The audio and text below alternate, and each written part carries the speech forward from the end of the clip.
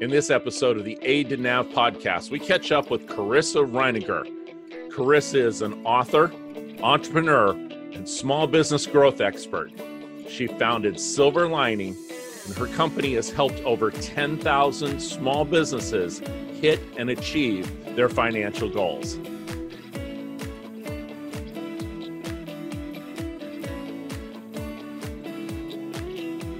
Carissa, welcome to Aid to Nav. How are you doing today? Thanks so much. I'm doing good. We were just talking, it's crazy times, but I'm hanging in there. I'm doing good. So you are the founder of Silver Lining. Tell me more about Silver Lining and especially the focus on micro business, small business. Yeah, so I started it 15 years ago, which makes me feel old, but it's true. And when we started Silver Lining 15 years ago, my mission was to do whatever I could to help more small businesses succeed. And that mission has just gotten stronger. Every year I'm in business, I'm more committed to that idea. And, when I started the company, I was a bit naive, right? The reason I cared about it is I met all these amazing business owners, micro business owners who were amazing at what they did, passionate about the work they did, worked hard, deserved success. But so often I saw them struggle to find new customers, get to profitability, get to sustainability. And I felt a really deep passion to help those individual people, right? To help an individual, make money doing what they love is sort of what my original idea was. But over all these years, it's really that, there's a micro view of that, but the macro view, which I've become equally passionate about, is that, when you look at creating a just and fair economy, right? The answer is not big business, it's small business. When you look at restoring communities, the answer is not most things that we try, it's small business. When you look at job creation and even just helping families live the lives they want, small business is the answer. So at a micro level, we have a program that helps small businesses set financial goals and hit those goals. But at a macro level, I really believe helping small businesses grow is an act of justice that has a very direct impact on, families, jobs, communities, and the economy. So we'll dive into that a little bit more because small business, part of my passion for this is that with the payroll protection program that just came out, and we see some of the names of companies that got it, and the loans, and you go, that's not a small business. And some of these companies, rightfully so, this kept their employees in, it kept them off of unemployment. We can talk about the merits of the program at another time, but a small business is not 500 employees. We're talking about less than 10 employees. And in many times we're talking about the solopreneur who's looking to bring on their first hire, who's doing those 0 to 4 employees. What challenges have they faced? Why were you drawn to that small micro business arena? Yeah. And I love that you're focused on that because I always say, small business is actually big, right? We live in this sort of myth that, big business is where, things are happening, or tech startups is the story of entrepreneurship, right? Everyone is sort of obsessed with this story that I'm going to raise millions and sell for billions and be a unicorn. But when you really look at the economic data, right, it is the micro small businesses, less than 10 employees, the individual solopreneur that is really actually driving communities and economies. And we don't talk about that enough. So thank you for being someone who's, continuing to fight that battle because it's so important. And it's for all those reasons that those are the people that I advocate for and that I'm so committed to supporting because again, part of it's cultural, right? I think we do live in a culture where we think everything big is better. So there is a sense of pride, in building something big. And so I think a part of being, a small business owner is actually reinstilling a sense of pride, like realizing that we are collectively part of one of the most important engines in the global economy. Hand down, right? Like it's not up for debate. That's just true.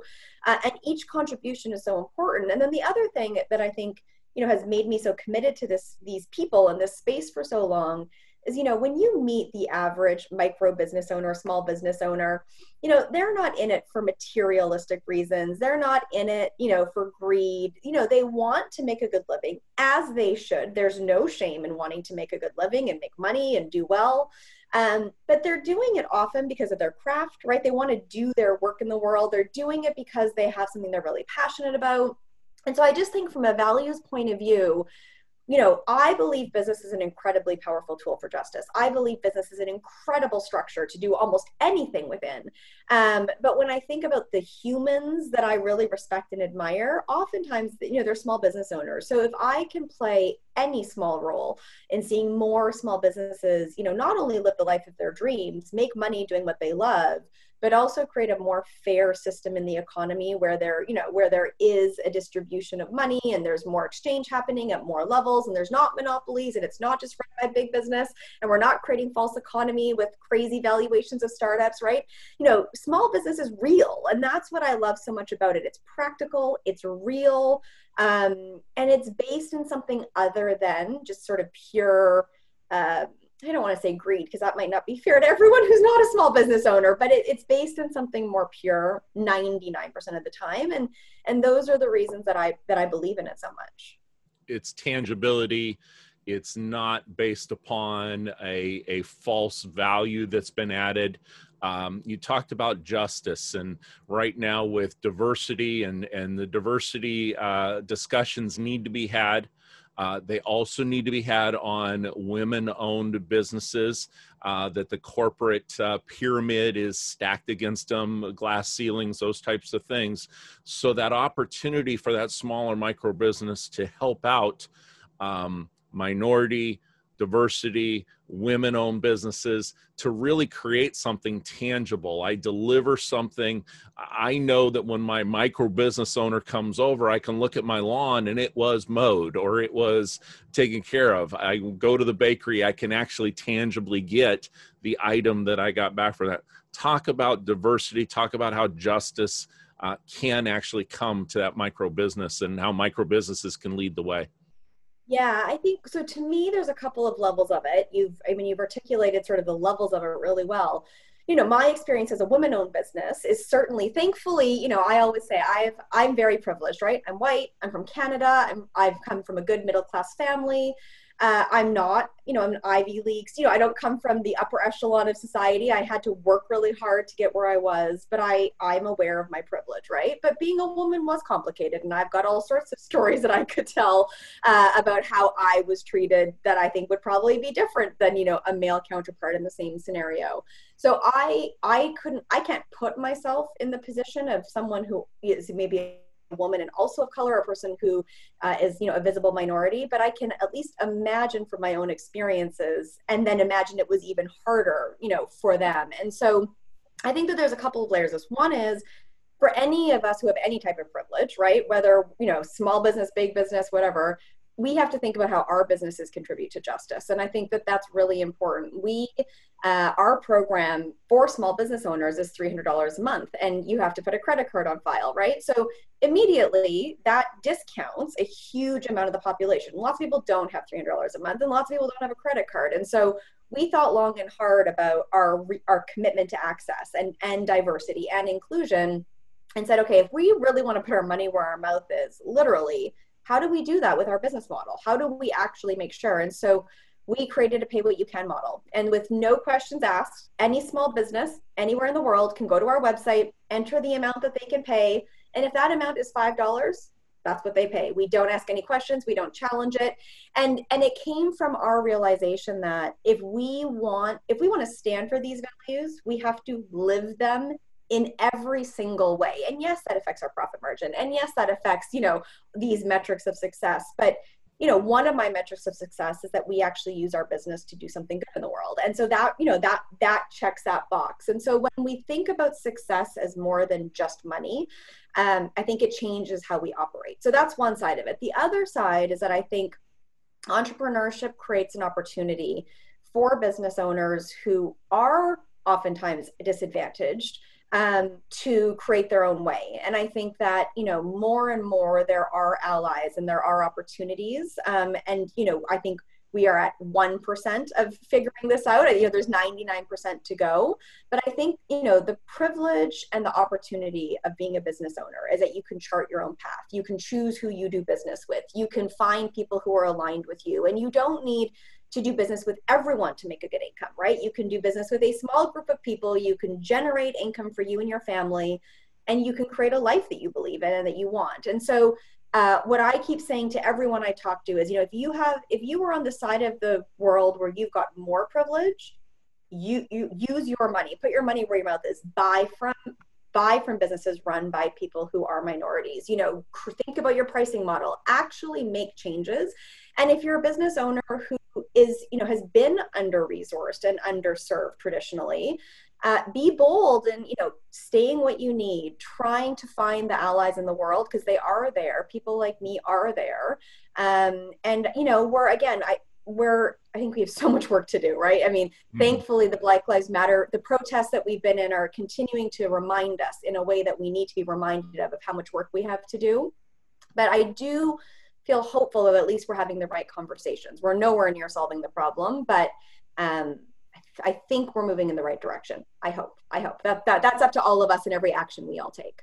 Time will tell, and time on task over time builds up and has a cumulative effect. So we need to continue to have the discussion, continue to have the focus.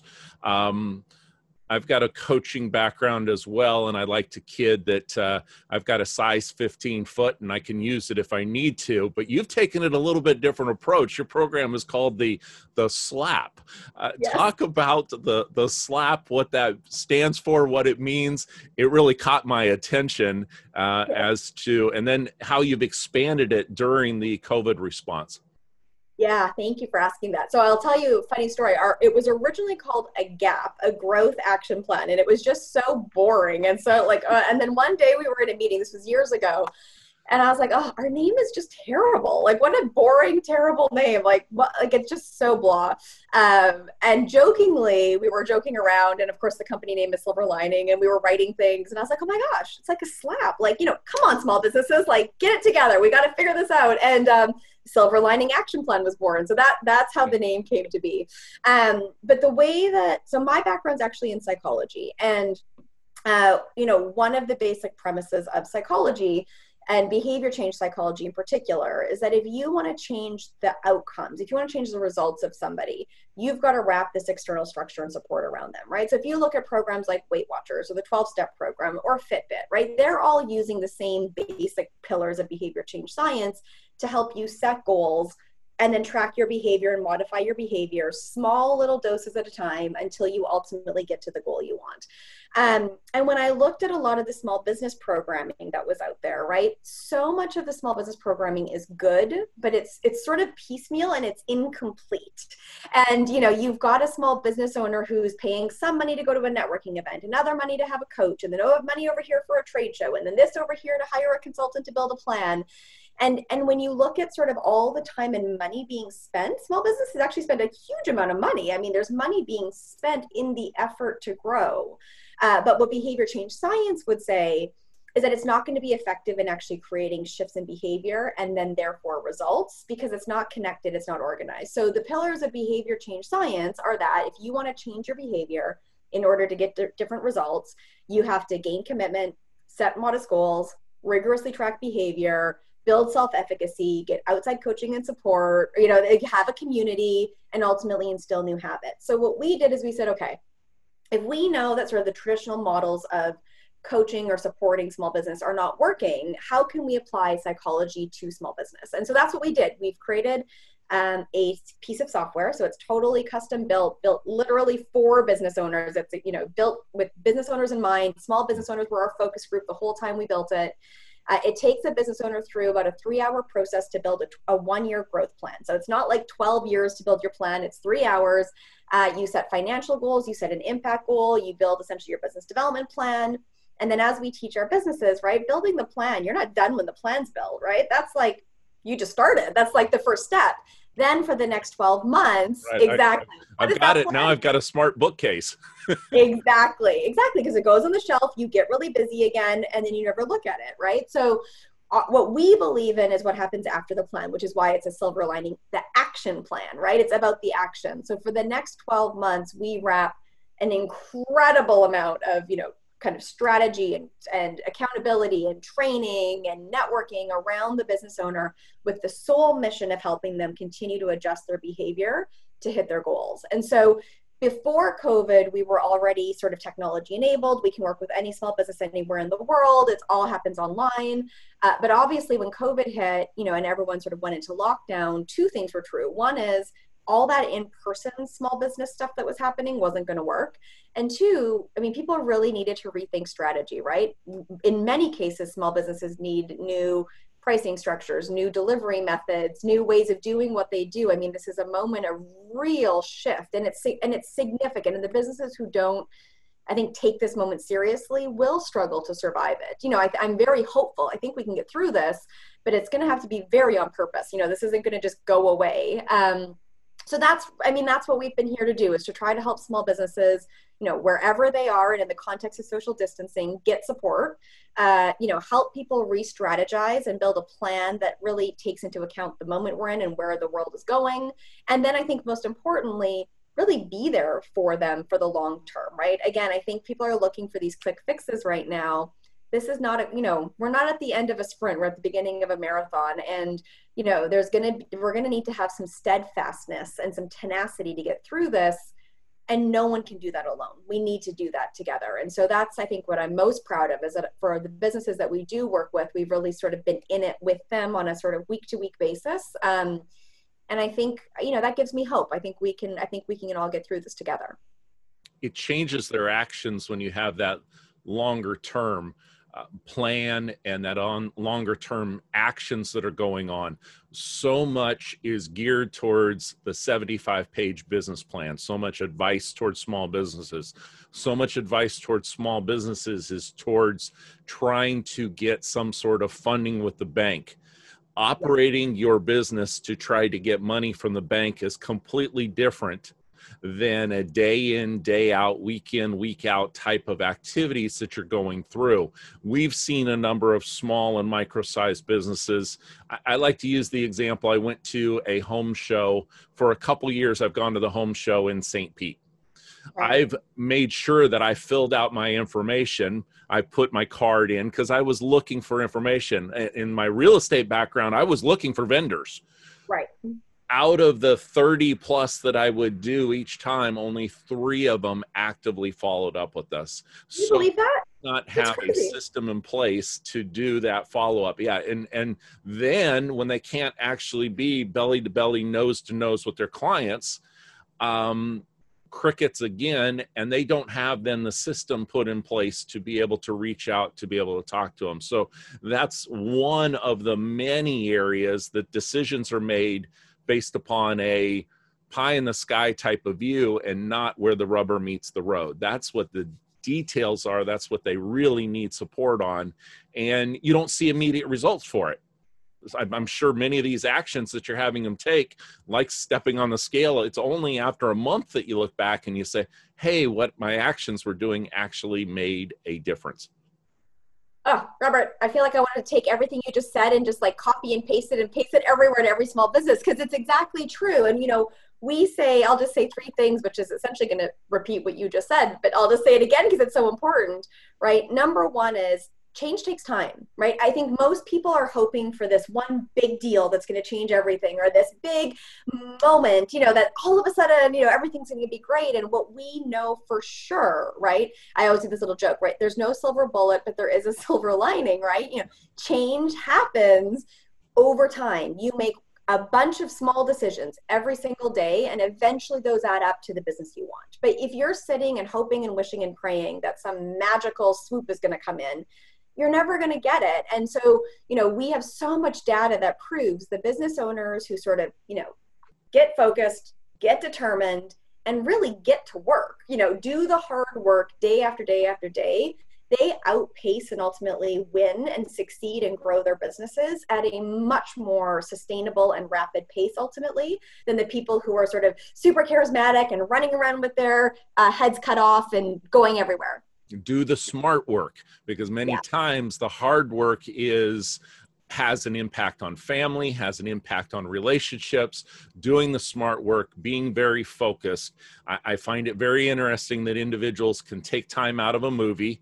Yes, they might have a pause or a break, but what happens when you go to watch a movie. You get your snacks, you get everything that you need, you turn your cell phone off and you focus. If you took that same approach once a day or once a week to your business and worked smart, time over time, you'd start to see the benefits of that, because it would be cumulative. You wouldn't see immediate results, but you'll see it over time. So working smart and hard. That's right. I agree with that 100%. And, it's so interesting. You mentioned, this idea about going and finding debt. I always say to businesses, right, there's 3 ways to inject cash into a business. You could go, sell equity. Fine. You could go get a loan from a bank. Fine. Or you could just sell something. You could just generate revenue. And quite frankly, it's as much work to try to convince investors to invest in you, or to try and convince a bank to lend to you, as it is to actually just go sell what you do. And, you don't have to pay interest on revenue. You don't have to give up equity in your company. And so I'm so passionate about, small businesses sort of taking a step back, and instead of hoping that a loan will save them, or instead of hoping that, some magic moment's going to save them, just really taking responsibility and saying, okay, I believe in what I do enough that I'm going to go sell it. I'm going to hustle. I'm going to do the hard work day over day. And that will build a great business. Maybe it doesn't happen the way you want it and as fast as you want it. And maybe, but it's going to build you a solid business. And to me, that is a more noble fight than building something that sort of looks great, but is sort of barely surviving underneath. So I also saw that you are looking just for fun to get your pilot's license. Is that something that I know that's probably been put on hold a little bit? What are the challenges? What is the freedom that provides you? Why becoming a pilot? I have to say that I am dramatically behind my goal on that. So just like I teach other people to set goals and hit them, my behavior, my actions are not equaling results right now. So I own that. But I think the thing that I think if you're an entrepreneur, when you start a business, if you're, I've moved to new cities, new countries, I like new experiences. But ultimately, when I reflect on that, my motivation is really around challenging myself, right? Seeing what else I'm capable of, seeing what else I can push myself to do. And so, the idea of getting a pilot's license sort of fits into that category. Like, okay, well, could I? How hard would that be? It's kind of audacious, but that kind of makes it interesting.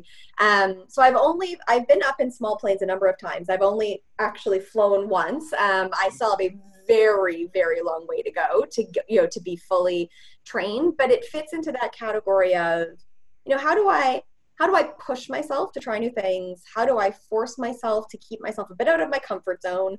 And also, how do I just live life to the fullest, right? I don't want to live a half life. I want to live a full life. I want to try as many things as possible. So that desire fits into that part of my vision for my life. I hear that more. I hear that not being content. Although there's a contentment that comes from accomplishing or from leaving that wake, leaving something behind as you're at full sail, and really doing that. Talk about Thank You Small Business and that initiative that you were part of and spearheading. Yeah, Thank You Small Business. It's one of my favorite things. I love it. Thank You Small Business is quite literally what it sounds like. It's an initiative. It's a global movement that we started to say thank you to small business owners. Going back to actually where we started the conversation, I think being a small business owner can be a very thankless job. I always say that, I look at the businesses that we work with, right? Your staff want more from you. Your family wishes you were home more. Your community is always asking you to sponsor something or do something or offer something, and the economy is asking for more and more, right? Pay higher taxes, pay higher rent, and so you live this world where you're working so hard so often, and ultimately feeling maybe not very appreciated. So Thank You is almost like the Make-A-Wish Foundation for small business owners. We try to find incredible small business owners all over the world who are contributing in an outsized way, who are creating amazing opportunities for their family or their staff or their communities or the economy, and who sort of represent the values that I spoke about earlier, right? They're doing it because they're passionate, not necessarily just, to go make a bunch of money and, retire at a certain way, but to use their business to make the world better. And then we try to do something really special for them. So we've done things like sending 10 business owners on a free vacation. We've done things like doing a thank you tour where we just threw these really cool parties and only small business owners could attend, and there was no marketing, there was no selling. It was just a celebration of them. We've done thank you awards where we've awarded businesses. We did a thank you card campaign where we had a group of people handwrite 25,000 thank you notes and sent them out to real small businesses, just literally thanking them. And so the whole movement is to ask corporate partners to help us with the budget. And as we say to them, stop marketing and selling to small businesses and just thank them with us. Help us thank them. And then we take 100% of those corporate dollars and we invest it back into these thank you initiatives. And every vendor we hire, every dollar that we spend back to small businesses. And so the whole movement is about moments of celebration, joy, experience creating, and seeing this group of people who contribute so dramatically to our world, but are so often sort of unrecognized, but deserve to be. I may be venturing out here a little bit. You said that you're originally from Canada. Favorite hockey team? Do you have a favorite hockey team? You're not venturing. Now you've got me on a hot topic. So I'm from Edmonton, Alberta, and I grew up in the 80s, which was the era of Wayne Gretzky, for anyone who knows anything about hockey. So I am a diehard Edmonton Oilers fan. And if anyone's listening knows anything about hockey, you'll also know that has been a very tragic affiliation since the early 90s. We are terrible. We have been so bad for so many years. So I was born into this sort of era of just the best hockey of all time. And it's, we've under-delivered since my earlier years. So I remain a very dedicated fan, but it's been a tough couple decades. Are you a hockey fan? I had 40 years of waiting in Washington, D.C., and ownership matters.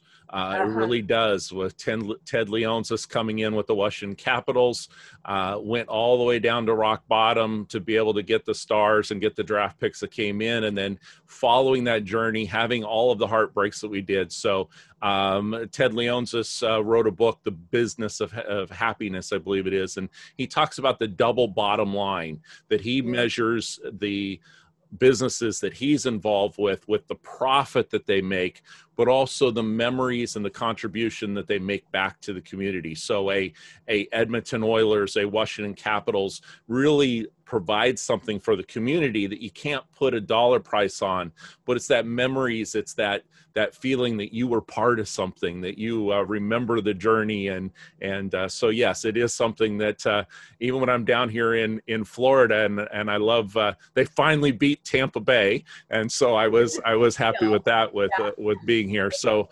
I didn't know if that was a venture out, but you can tell small business owners have that same level of passion that sport fans have. They are fanatics about what it is they do, their hobby that they want to turn into a business, their customer service, their feeling that they were wronged in some corporate environment and they want to make it right. So I do like to mix in my sport metaphors and racing metaphors. Carissa, as we wrap up here, for the rest of the year, for the rest of 2020, or for the next 12 months to be a success for you, blank has to happen. It's a hard question.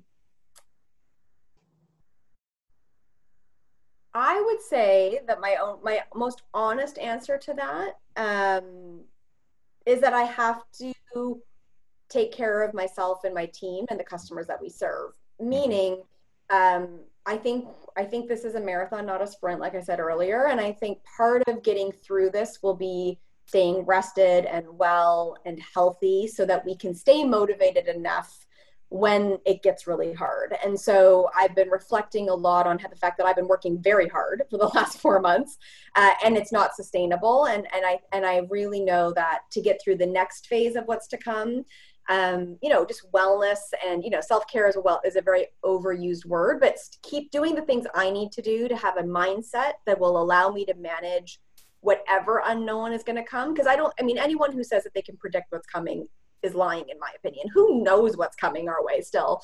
So the only thing we can do, in my opinion, is be in the best possible position to handle all those unknowns. And I think that really does come down to our mindset, to sort of our health and our mindset and being in a position to tackle it head on.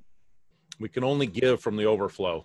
And if we're not taking care of ourselves, if we're not looking at ourselves, that's going to reflect out to our customers. We're not going to have the energy to come up with the promotion that will cause us to attract businesses. We're going to fall into the status quo versus paving our own way, being a little bit of a trailblazer on some of the items that small and micro business owners really need to do. Carissa, I know we could probably spend the whole morning, but I know you got your schedule, I got mine. And it's refreshing to see the energy that you have brought for years to that micro business, small business arena. I thank you for taking the time. I'm going to have all of the links to your information here with the blog post on YouTube down below. For those of you that are liking the episodes, please hit the subscribe button, hit the bell. That'll let you know when we've got new episodes that are coming out. And until next time, make it a great day.